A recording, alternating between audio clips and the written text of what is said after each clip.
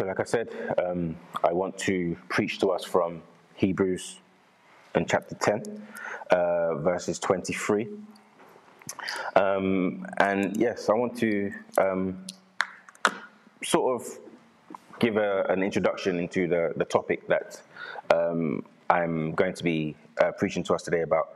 I'm just looking around the room very quickly. I'm pretty familiar with everyone that's here, give or take one or two that might be visiting or just haven't had a chance to speak to yet.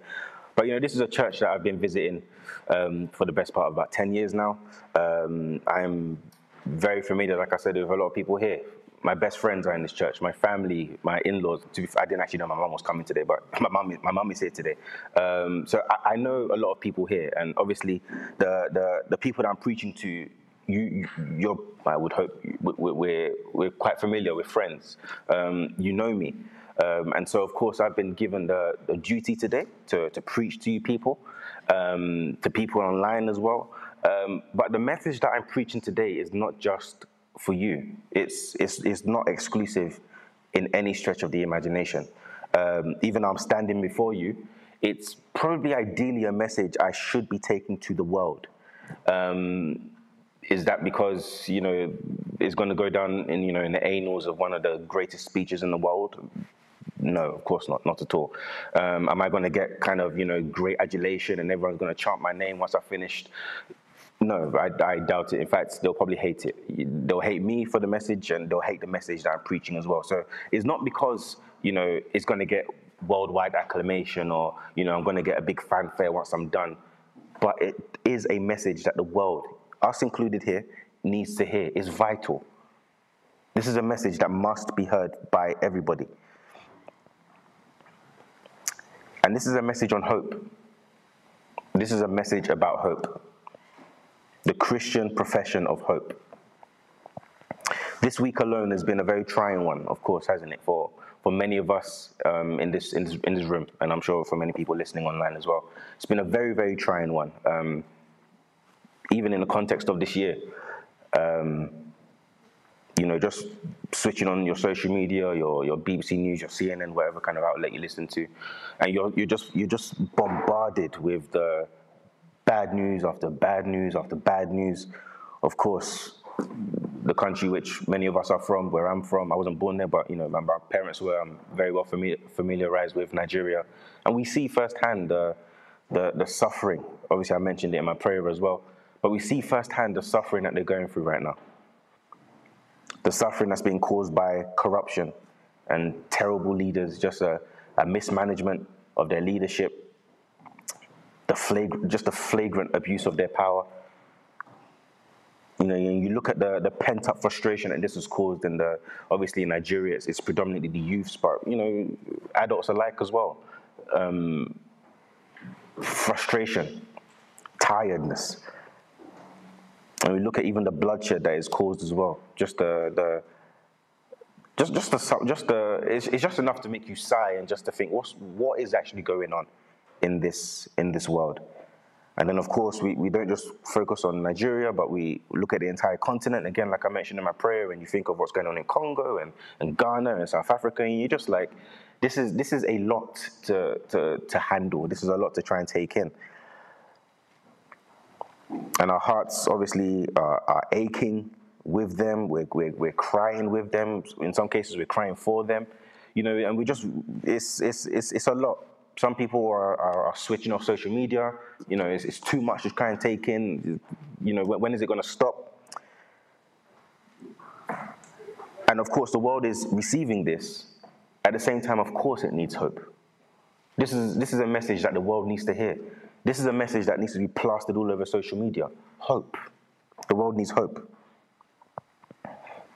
Like I said, this week alone has showed us how much we need hope. But what about this year? I know I'm not the first person that's going to say what a year 2020 has been. Thankfully, we're coming to the end of this year. A New Year's service, Lord willing, will be coming. What sermon that's going to be. Good luck to Kane Day when he's giving that sermon. What kind of sermon do you preach after the year like 2020 that we've had? Racial tensions at an all-time high, a global pandemic, killing people in its hundreds of thousands, the uncertain tomorrow that is created, as if our tomorrow wasn't uncertain enough already. a pandemic just comes and throws everything, into absolute confusion. Protests left, right, and center in every country, every continent. Everyone is just unsettled. Everyone is at unrest. How is a message of hope not relevant to the world right now? They might not receive it. They might not want to hear it. They might not agree. Of course, I'm going to put forward as an argumentation that this is a message that they must accept because it is the only hope that is worthwhile. But this is certainly a message that the world needs to hear right now. A message on hope. They certainly need to hear this message. There's nothing that you can do with the amount of trouble that we have in the world right now that will satisfy you. You can't switch off from it. Like I said, if it's your Instagram that all of this bad news is coming from, well, you can't necessarily switch off because the problem is still there. You put your Instagram back on or you install it back on your phone, the issues are still there. You can't even necessarily tackle it. By all means, do what you can to help.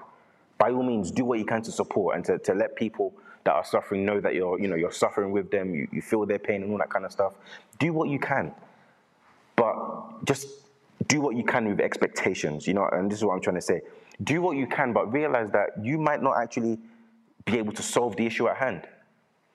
Do what you can to try and help, but realize that even in your helping and even in your doing what is obviously right, expect pushback. Expect people not to agree with you. Expect disappointment because you might fail. Expect the problem that you're even trying to eradicate to multiply. Why? Because wickedness is bound up in the heart of man.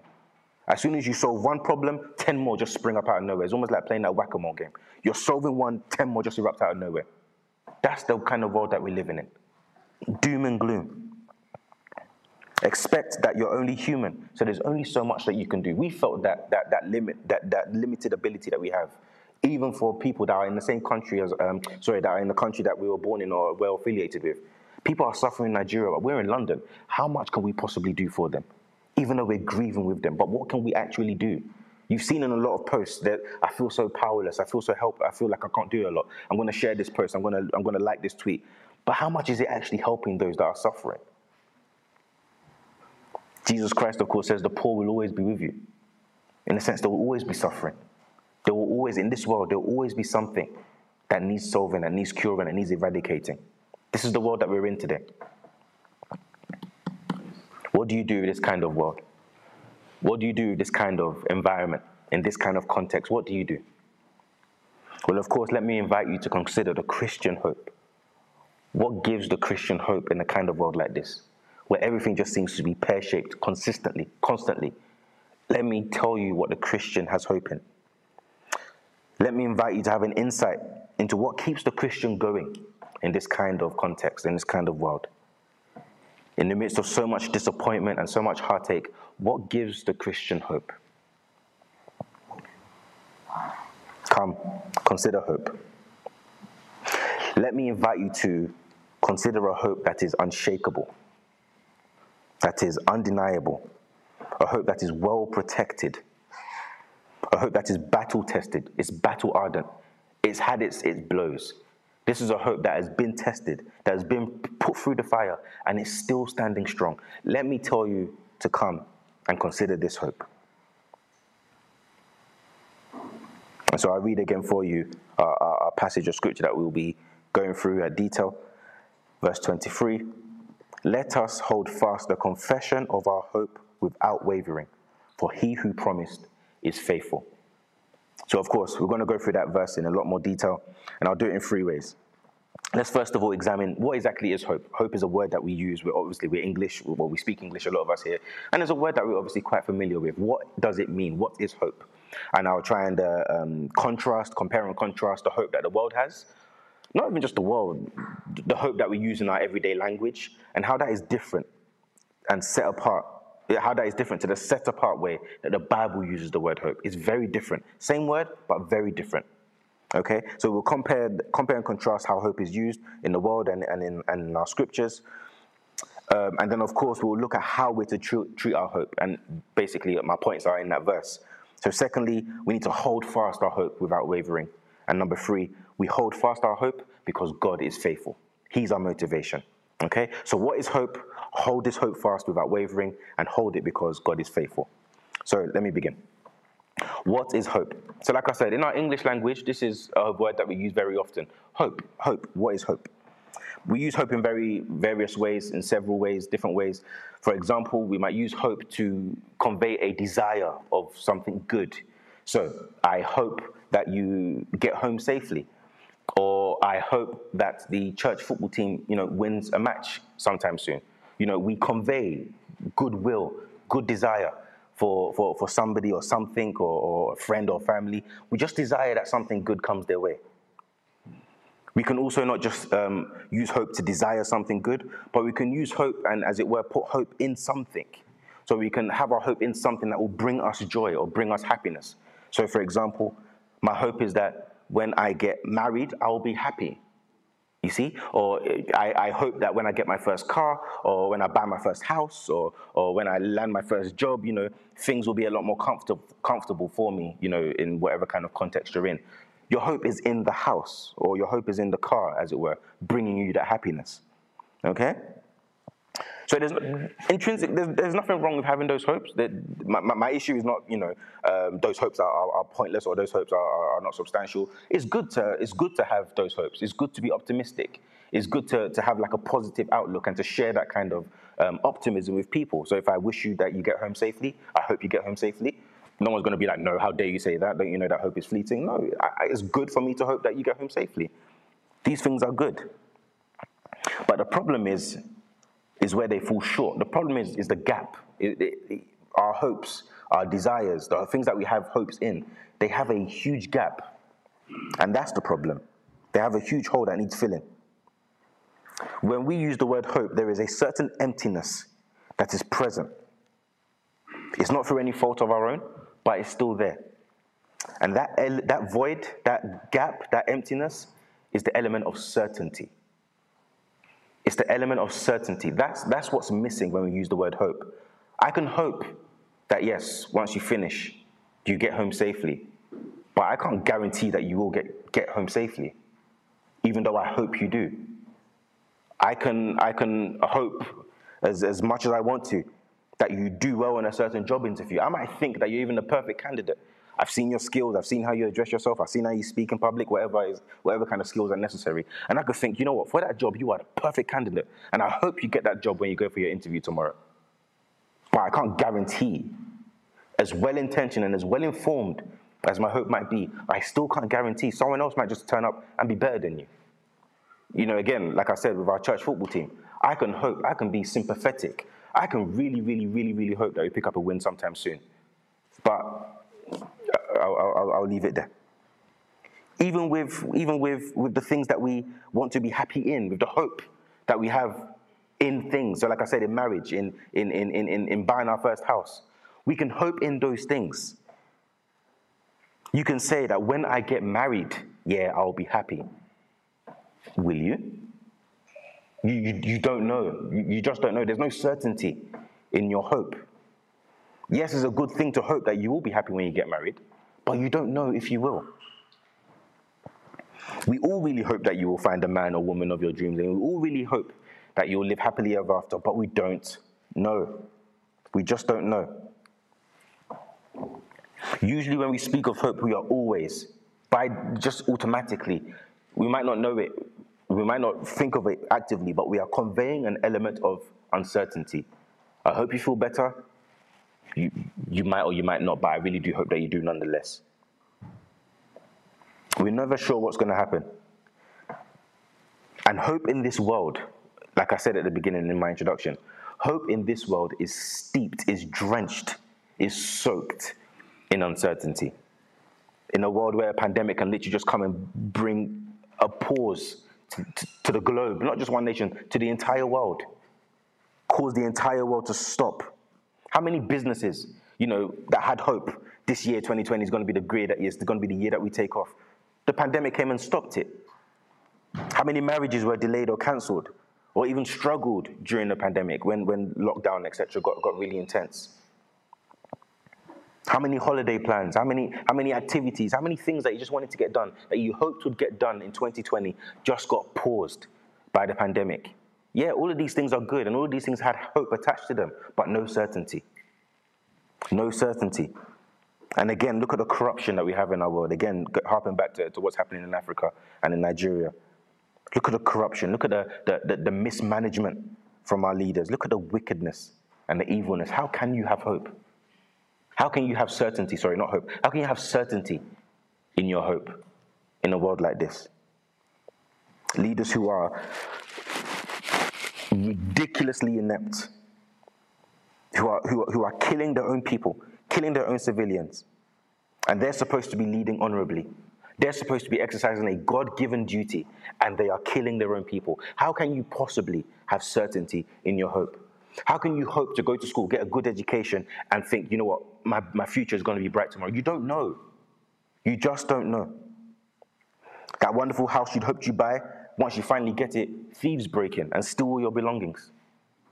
That business you hoped would take off and would be successful, but due to the corruption or the selfishness or the greed of another man or the dishonesty of another business person, dissolves, is taken away from you. That dream job you'd hoped to get for years now has a busybody manager, and he's a hard-nosed man or a hard-nosed woman, and they're constantly in your affairs, and all of a sudden this dream job that you had hoped for many years is just a living nightmare every single day you go into the office. There is no certainty in the hope that we have. The best that you can do is live one foot in front of the other, merely surviving, enduring your day, whilst accepting in the back of your mind that despite your best intentions and your best efforts, your situation might never change, because what we hope for in this world has no certainty. There is no certainty in our hope. Is this how the Bible speaks of hope? Absolutely, categorically not. The Bible speaks of hope, and it says you should have the full assurance of hope. Straight out of the gate, there is a clear contrast. Your hope outside in the world has no certainty. The hope that we speak of in the scriptures is full of assurance, is full of certainty. That what was lacking outside in the world is overflowing in the scriptures, is overflowing in the Christian's hope. Certainty is overflowing in the Christian's hope.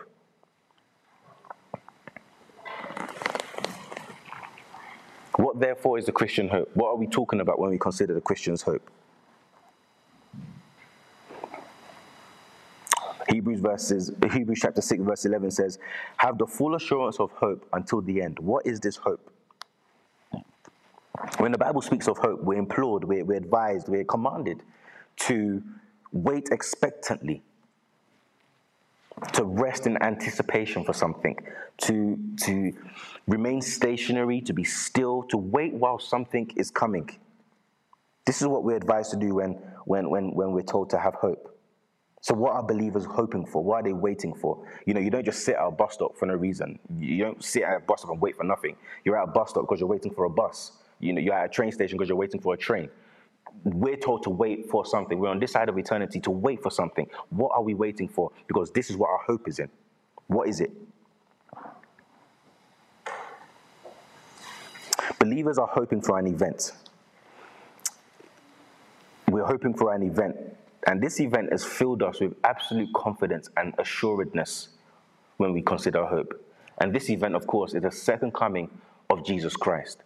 Now, before I dive headlong into talking about Jesus Christ and his second coming and what that is going to do for our suffering and wipe away every tear, before I just run headlong into talking about the second coming of Jesus Christ, there is something else that we also have hope in, and that is the person. That is a person, Jesus Christ. So we have our hope in an event, and we have our hope in Jesus Christ, the person. Event, person. Event, person. You cannot hope for the events without first having your hope in Jesus Christ. They come together as one package. You cannot bypass Jesus Christ and say, I'm just hoping for his return. It doesn't make sense. Return of who? It's Jesus Christ. So you must have hope in him as a person. And you cannot just have hope in Jesus Christ, the person, without realizing that his story is not finished. Yes, Jesus Christ came into this world to die, but he's coming back, the event. We have hope in both.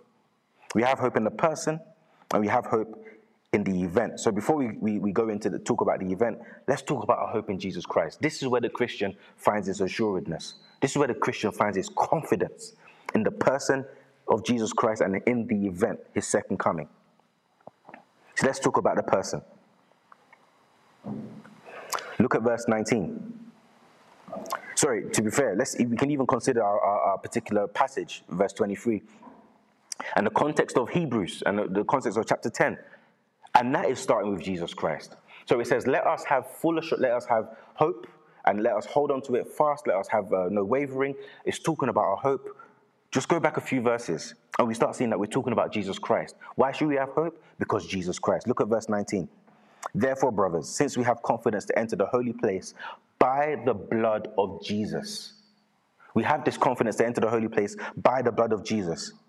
Verse 20, again, by the new and living way that he has opened for us through the curtain, that is through his flesh. That particular verse, I'll go on to explain the context of chapter 10, but it's obviously talking about how Jesus Christ has gone into the Holy of Holies. He's gone before us. And now we are able to stand before God, like I was saying in my prayer at the beginning. We are able to stand before God because of Jesus Christ. He has given us hope. Look at verse 21 again. And since we have a great high priest, who do you think that great high priest is? It's not Melchizedek. It's not any of us. It's Jesus Christ.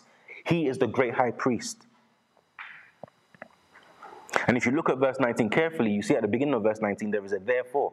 And we know as Bible scholars, we know as those who read our Bibles often, that when you come across a therefore, you have to ask yourself, what is that therefore? Therefore. And the only way to answer that question is by going back, reading the verses that preceded it. And so if we look at the chapter 10 now, let me just give you a very, very quick whistle tour of what exactly has been discussed in chapter 10. We're essentially looking at how Jesus Christ has made a one-time sacrifice for all. Okay? So look at verses 4. It's verses 4 of chapter 10. It is impossible that the blood of bulls and goats can take away sins. It is impossible. That's verses 4 of chapter 10. So what happens now? Jesus Christ comes on the scene. Verse 9. Jesus Christ says he's come on the scene and he's come to do the will of his Father. And verse 10 tells us what that will is. Verse 10 says, and by that will we have been sanctified through the offering of the body of Jesus Christ once and for all. Can you see that our hope starts with Jesus? Our hope starts with Jesus. We have this confident hope because of Jesus Christ. He has come and he's given his life once and for all. Priests, like I said, had to offer the sacrifice over and over and over and over and over again. Get another bull, sacrifice, give it unto the Lord. Get another bull, get sacrifice. Get another goat, sacrifice, over, tirelessly, over and over and over again. And guess what? It didn't atone for anybody's sins. Not even children's sins. It doesn't atone for anybody. The blood of bulls and goats and all the sacrifices that you might want to amass in all of the world doesn't atone for one person's sin. But Jesus Christ comes. Jesus Christ comes, and his precious blood is shed, and he atones for everybody and anybody that calls upon him. This is who we have hope in. This is, of course, explained in verse 12 and verse 14. Verse 12, when Christ had offered for all time a single sacrifice. A single sacrifice. Christ is not dying over and over again. A single sacrifice is all he needed. He sat down at the right hand of God. Job done. Verse 14, for by a single sacrifice he has perfected for all time those who are being sanctified. And look at the result in verse 17 and 18. And now we come closer to verse 19, 20, and obviously our verse for today, verse 23. But look at verse 17 and 18. I will remember their sins and their lawless deeds no more. Why? Because of Jesus Christ's one-time sacrifice. And verse 18, where there is forgiveness of these, there is no longer any offering of sin. We don't need bulls. We don't need goats. We have Jesus Christ, and that is enough. And now, of course, we come to our immediate passage. And that's what that therefore is there for. The therefore is there because of Jesus Christ's one-time sacrifice for all. And so now, as a result of Christ's work, the Hebrew writer actually tells us to do three things. Hope is one of three things. Because of Jesus Christ's work, we must hope. That's the second thing. The first thing is that we must have in verse 22, we must draw near. So he tells us what we should have by saying, let us. So look at verse 22 to 24, and you see the three things that he's imploring us to have by the use of let us. Let us draw near with a heart full of assurance of faith. So because Jesus Christ has died, have faith. Again, secondly, let us, obviously our verse for today, hold fast the confession of our hope. Jesus Christ has died, have faith and have hope. And thirdly, verse 24, let us consider how to stir up one another to love. The Christian who hopes, who sees the work of Jesus Christ and his finished work for us on the cross, has faith, has hope, and that's of course what we're focusing on today, has hope and has love. Can you therefore see how intricately linked the events, Jesus Christ coming back, is to the person of Jesus Christ and what he has done?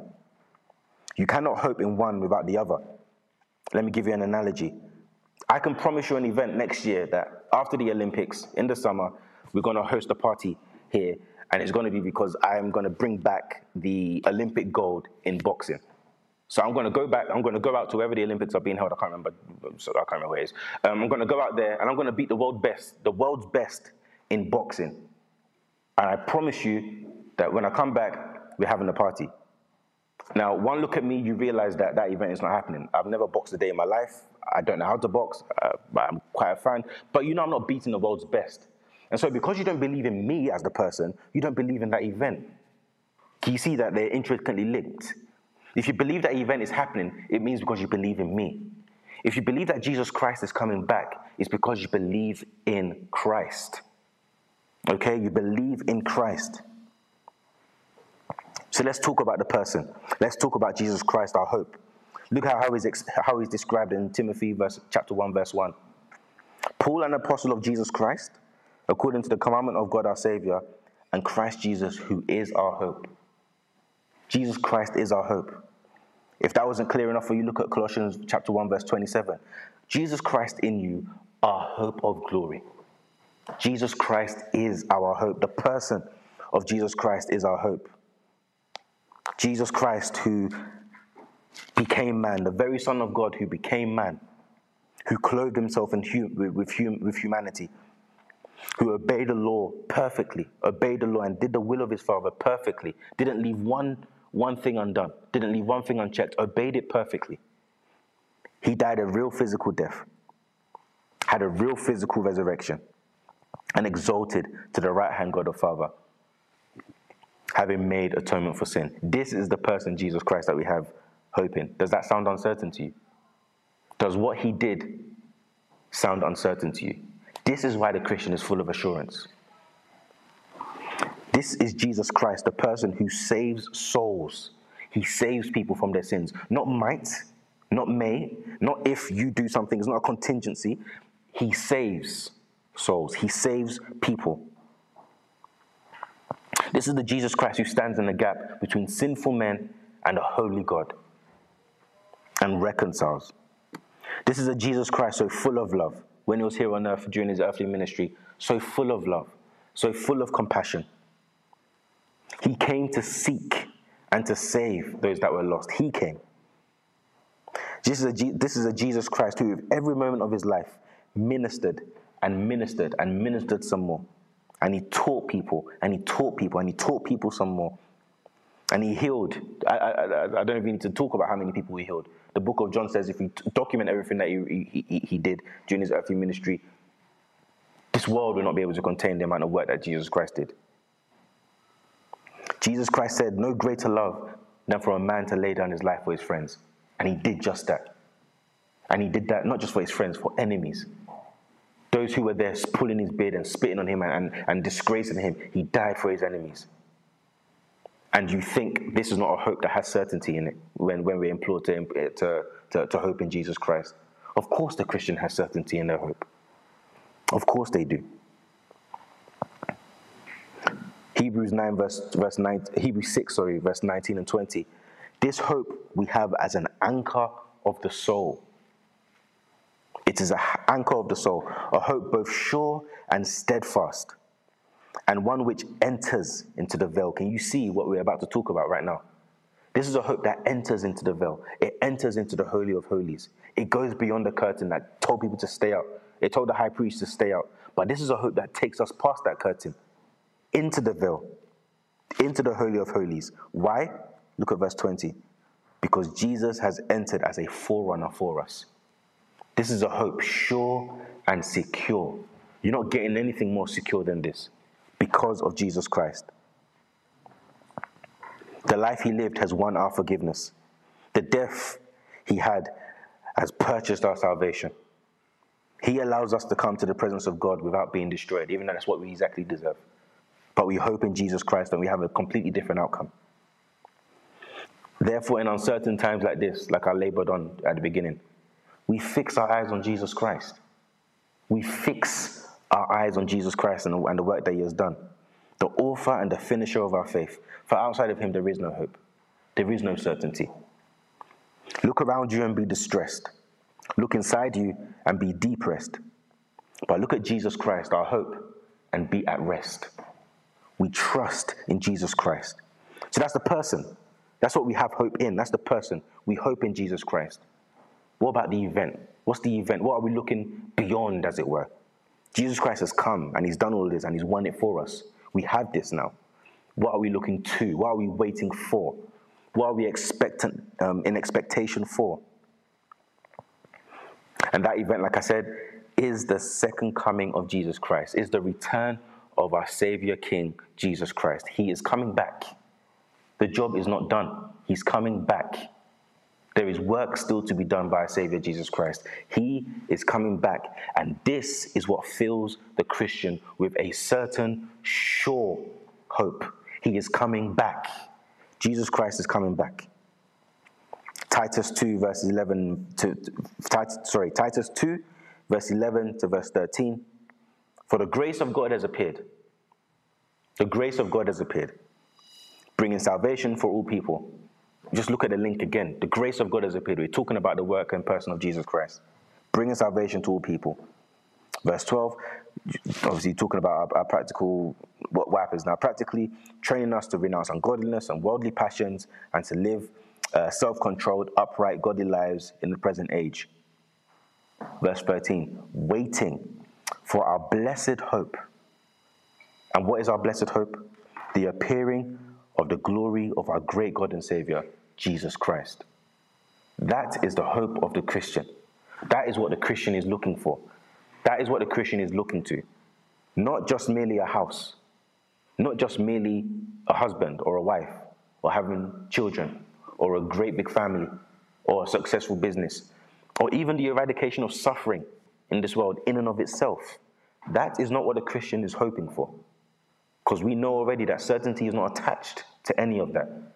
The Christian is hoping for the return, the blessed hope, the appearing of the glory of our great God and Savior, Jesus Christ.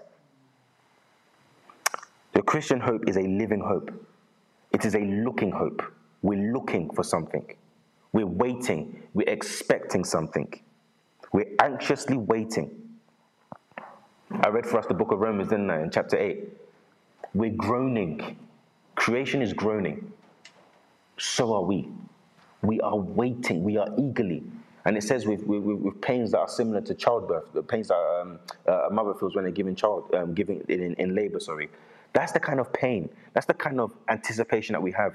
We are groaning for Christ to return. That is our expectation.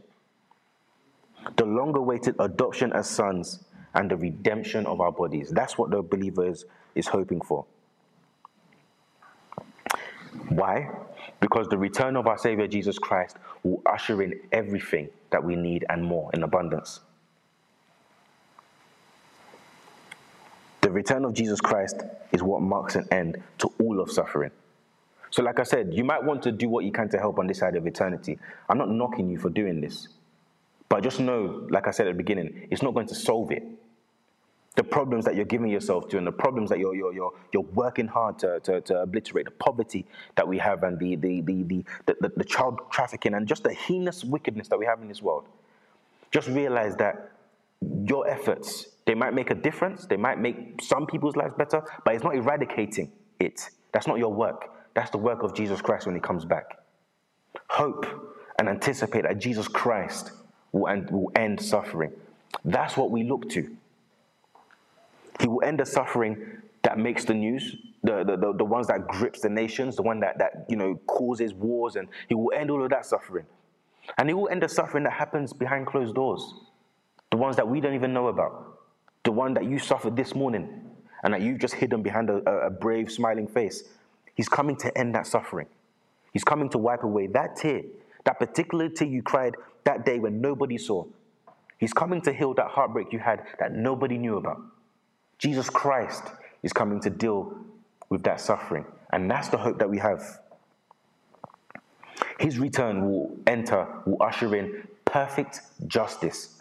Forget the rubbish that we're seeing on this side of eternity. Jesus Christ is coming to do away with all of that. And he's coming to reign supreme. And it will be like a rulership that we've never seen, that our minds can't even begin to contemplate. He will rule perfectly. He will rule justly. He will rule and there will be no bias, no corruption, not even a whisper. You can't even bring a sense of an accusation against how Jesus Christ would rule. That is what the believer is hoping for. That's what we're looking to. That is what fills us with hope. He will wipe away every tear, bring vindication for every persecuted believer. The one who is ridiculed at work for what we believe. The one who is called a bigot because we don't believe that homosexuality is right, because we don't believe that we have the right to determine our own gender based on how we feel. The ones who are marginalized in work, who can't really speak freely, even though we're supposed to be in a free country. He's coming to bring vindication for all of us that suffer because we bear the name of Jesus Christ. That is what we are looking to. That is our hope. He will usher in a period where our faith will become sight. We will see our Savior face to face. We will worship him as he is. That is our hope. The second coming is the event that believers are hoping for and waiting for. This is not a mere optimistic hoping, I hope Jesus Christ comes back one day. We know he's coming back. We know he's coming back. And why do we know that? Because it is rooted in the person of Jesus Christ. So you can see almost in a sense how Jesus Christ coming and saving us is the deposit that we needed for his return. It's me promising you 250K, and then I give you 250,000 pounds, and then as a deposit of my goodwill, I say, you know what? Here's 100K. So you know that I'm going to give you back the rest. God has said Jesus Christ is coming back. How do I know? Because he came the first time. Our deposit is in Jesus Christ, hoping in him. And if we believe that he has saved us, we ultimately believe that he's coming back. It's one work. You can't just believe in Jesus Christ saving us and still be unsure about if he's coming back. That just shows that you don't believe in the work that he's done in the first place of saving you. It is one continual work. He saves us and he's coming back to redeem his people. He saved us and he's coming back to get his people. He saved us and he's coming back to rule over his people. That is what fills us with hope. The person of Jesus Christ and the event that he's coming back. And so to summarize, the Christian hope is not merely like I said, an optimistic, he might come back tomorrow, just stay strong until he does. We're not sure if he is. He's coming back because he said he's coming back. The gospel story is grace. And this is a grace that we've tasted of. This is a grace that we've experienced. This is a grace that we've put on. This is a grace that we experience daily because our sins are forgiven. The gospel story is grace, then glory. There's no glory without grace. We've tasted grace, so we know he's coming back in glory. Our hope is based on the promise of a non-lying God. It is impossible for him to lie. God cannot lie. And that is what the promise, that's who the promise is from. This is based on the promise of a non-lying God who has already sent his son to die and purchased a full salvation for us. And he has also promised that he will come again. The Christian has a full assurance of hope. This is a hope that is overflowing. So like I said, come and taste of this hope that we have. Don't linger outside in the world where there's hope with no certainty. There's hope that conveys goodwill. Nice, that's good for you. There's hope that conveys that I care for you. There's hope that conveys that I love you, that I respect you, that I want what's best for you. But it's not certain. Please don't just stay outside there with such a fading hope. There's nothing certain about it. I can't guarantee your safety. I cannot guarantee that you'll come out of this situation that you're in. But what I can guarantee is that if you come to Jesus Christ and if you hope in him, you will taste of grace and you will look forward to his coming back, where everything that you're suffering out there in the world with will be done away with. That is the hope that fills us with assurance. So that's the Christian hope. That is the Christian hope. And so now what do we do with this hope? We come back to our particular passage in verse 23. What do we do with this hope? How does a Christian treat and handle this particular hope? Point 2 of 3. Sorry, we're nearly done. Point 2. The Christian is to hold fast. Hold fast. Let me read the verse for you. Let us hold fast the confession of our hope. Hold it. The Christian has to hold it. Embrace it. This is a hope that we have to embrace. This is a hope that we have to hold, take a hold of, restrain it. Make sure you hold it down so it doesn't fly off again. You have to hold it down. Hold fast the confession of our hope. Don't let it go. If you're watching a fight and you're trying to hold someone back, that's the kind of force that you need to hold your hope with. You hold them back. You pull them aside. You restrain them. If you see a child that's running into the road, don't just give it your pinky finger. Grab the child. That's what we need to do with our hope. Take a hold of it. Carry it. Embrace it. Bring it close to you. Hold fast the confession of your hope. Bring it under control. Master it. Subdue it, in a sense. Bring it down so it's in you. Hold fast the confession of this hope that we have as Christians. You really need to believe it. This is a hope that has introduced us to the gospel, Jesus Christ coming into the world to save sinners. This is a hope that has introduced us to this same Jesus Christ coming to deliver us when he comes back. This is something you need to believe. This is something you need to revise. This is something you need to treasure. This is how you hold fast. You treasure it. This embracing doesn't come naturally to us. I don't think it's easy. It's not natural, especially when we're faced with so much going wrong in the world. It's not natural for you to look to Jesus Christ and to be like, you know what, none of this is fazing me. I'm going to just hold fast. You have to actively remind yourself to hold fast. You can get carried away by the onslaught of bad news after bad news after bad news. Hold fast. The bad news is like a current. It will take you away if you're not careful. Stand firm like a tree. Stand firm upon the rock of Jesus Christ. Hold fast this confession of hope that we have. Again, we need to hold fast and embrace this hope against opposition and temptation. Not just in the context of a disappointing world, but against those who are actively trying to accuse us that we don't have a worthwhile hope. We need to defend it. So we're not just cherishing it now. We need to defend it, turn our back on the world, as it were, whilst we're protecting this treasure that we have, this hope that we have. Protect this hope, because it is facing daily opposition and daily attacks.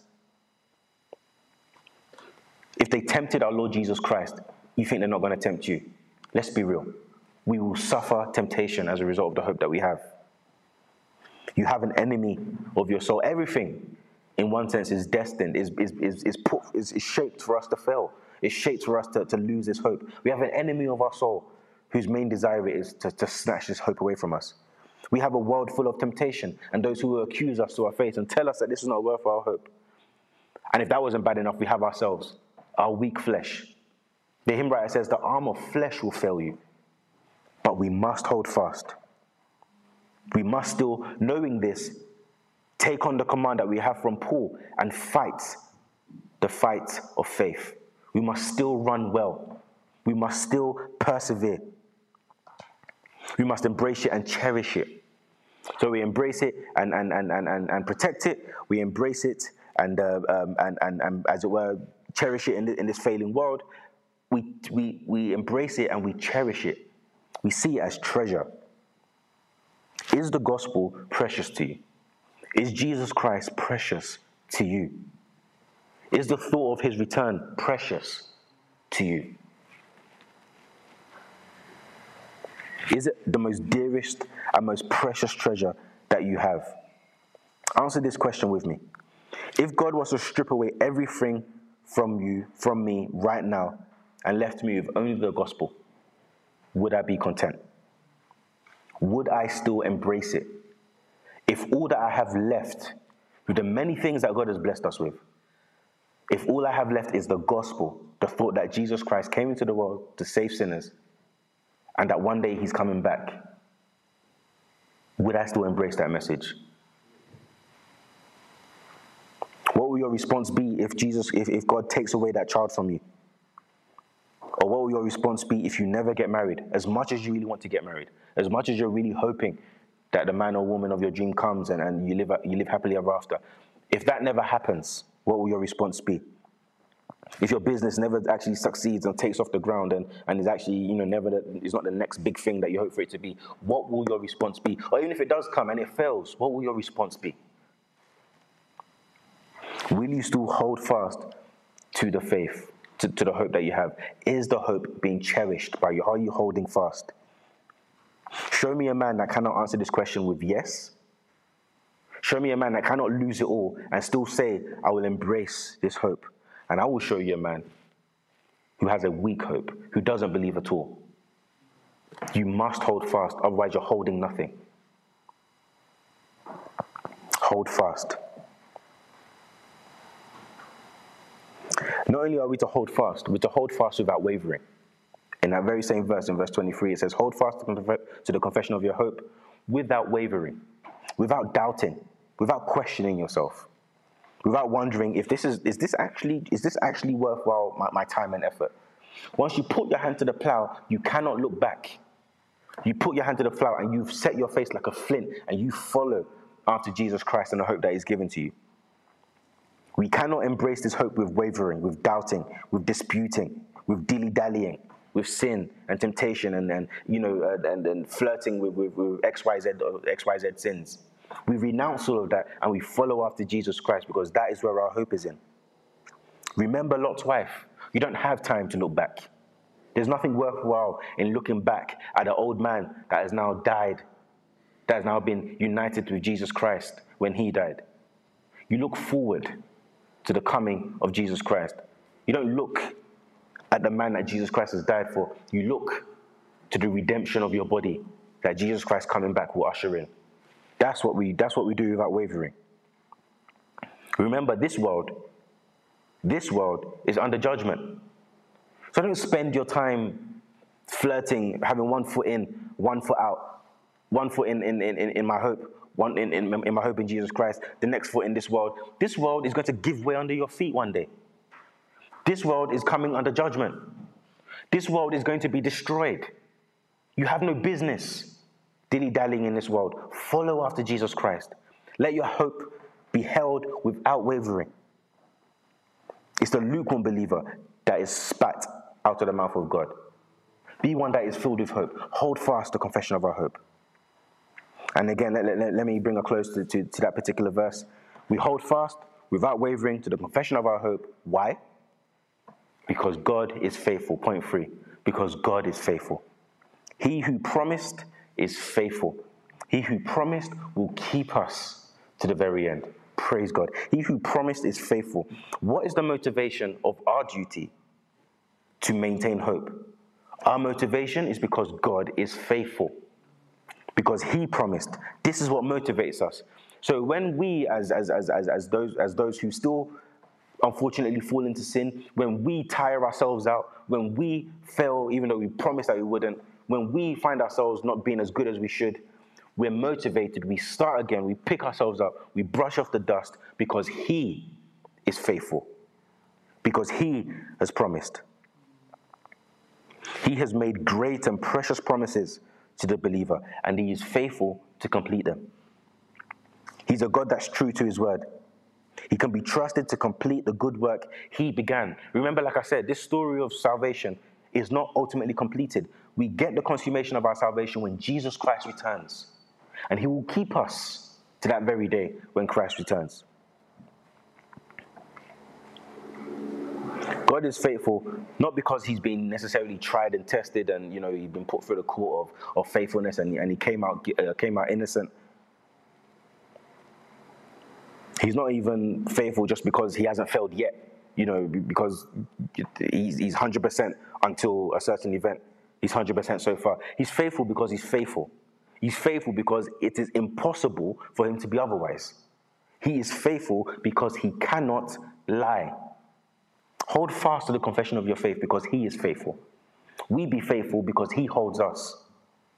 Let that motivate you. Know therefore that the Lord your God is God, the faithful God who keeps His covenant and steadfast love with those who love him and keep his commandments to 1,000 generations. This is our faithful God. Be motivated to hold fast to your confession because he is faithfulness, because he is faithful. So how can I conclude? Let me conclude and bring our service to a close this morning. Do you have hope is the clear question that I want to posit to you this morning. Do you have hope? Where does your hope lie? Is it in the first camp, where, yes, the hope might be nice, the hope might convey a goodwill, a good gesture, it might convey something of a nice desire for you, but it doesn't have certainty, but it lacks the all-important ingredient to actually make things change in the first place? Is that where your hope is? Or is your hope where the Bible points us to? Is your hope in Jesus Christ? Is your hope in his return? Is your hope keeping you strong in the faith and persevering in the faith? Because you know that this Jesus Christ who saved you is coming back for you. You know that this Jesus Christ who set you apart is coming back to bring you to him. You know this Jesus Christ that made you a new creation is coming to make the entire world brand new. You know that his work is not finished. Do you hope in him? Is that where your strength comes from? In a world that is quickly decaying, spiraling out of control in ways that we have not seen before, is that where your hope is? Are you hoping in Jesus Christ? Are you hoping in his return? How do you know that you have this hope? If you say, yes, I have this hope, how do you know? Let me get a bit deeper. How do you know you have this hope? And I'll ask you 3 more questions to try and uncover, where our hope exactly is. What does it mean to be hoping? What does it mean? It means to be waiting, of course. But you're not just waiting, expecting his return. Because, listen, the devil himself knows that Christ is coming. So there has to be a difference in your waiting. Yes, we know that Christ is coming back. So what does that actually mean? The devil knows that Christ is waiting. He's not filled with hope. He's not filled with that precious hope, is he? Of course not. So what makes us different? I'm not even necessarily saying that you have to think about it all the time, but what does our waiting look like? 3 questions. Does your mind frequently return to the reality of his coming? Do you think about the reality of Jesus Christ coming back one day? Do you think about it? Does it actually cross your mind? Now, I'm not saying it has to be a dominating thought, from the moment you wake up to the moment you go back again, to you go back to your bed again, Christ is coming back, Christ is coming back, Christ is coming back. That's not what I'm saying, of course. But do you think about it at all? Is the first time this year that you thought about Christ coming back this morning? Because I've just spent the last hour or so talking about Christ coming back. Is that the first time you've actually thought about Christ coming back? Even though that is supposed to be the very bedrock of your hope. Do you think about Christ coming back? And when when your mind does come back to Christ coming back, if and when your heart and your mind does come back and think of Christ's return, second question, do you want it? Do you want him to come back? Do you actually want Christ to come back? What does your heart feel when you think of Christ coming back? Are you filled with Are you filled with gladness and great anticipation and hope? Or are you maybe filled with a bit of dread? 2 forms of dread. A guilt that, I'm not ready for Christ to come back, I'm not ready to see the judge of all the world just yet.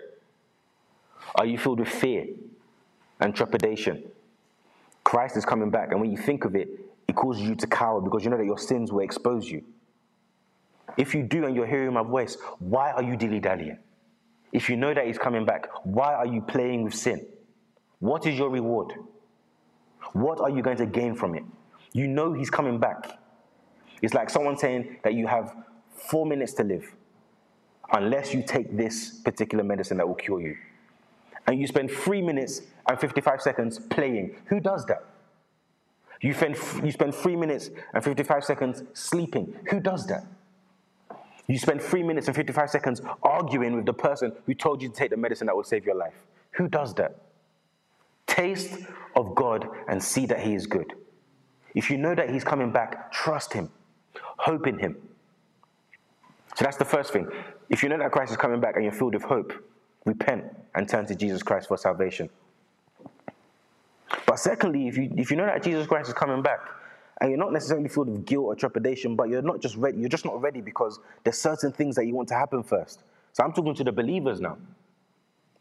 Christ, I know you're coming back, but just I kind of need to get married first. I kind of need to see the conclusion of this effort, of this time, of the resources that I'm pouring into this business. Don't come back just yet, because I kind of need to see my family get off its feet first. Kind of need to see my grandkids first. What's your hope in? You can't hope in Jesus Christ coming back and still want the uncertainty of this world. You must be filled with joy. You must be filled with great anticipation for Jesus Christ returning. And that comes thirdly. That brings me nicely on to the third test. So the third test is, do you think of Christ? The first test, do you think of Christ coming back? Second test, do you want him to come back? Third test, do you pray for him to come back? Do you know what Maranatha means? I'm not necessarily saying that to shame you. Obviously, I'm going to explain it to you right now. Lord, come quickly. Lord, come. Do you pray like that? Do you know what that means in your life? Do you walk in that pattern of life? I'm not necessarily saying, do you wake up and say, Lord, Maranatha in your prayer? I'm saying, does your life reflect the posture of a person that is expecting their Savior to come back? Does your life scream Maranatha? Do you groan with creation for Christ to come back and redeem our bodies in this world? Do you want Christ to come back? It doesn't have to be every day.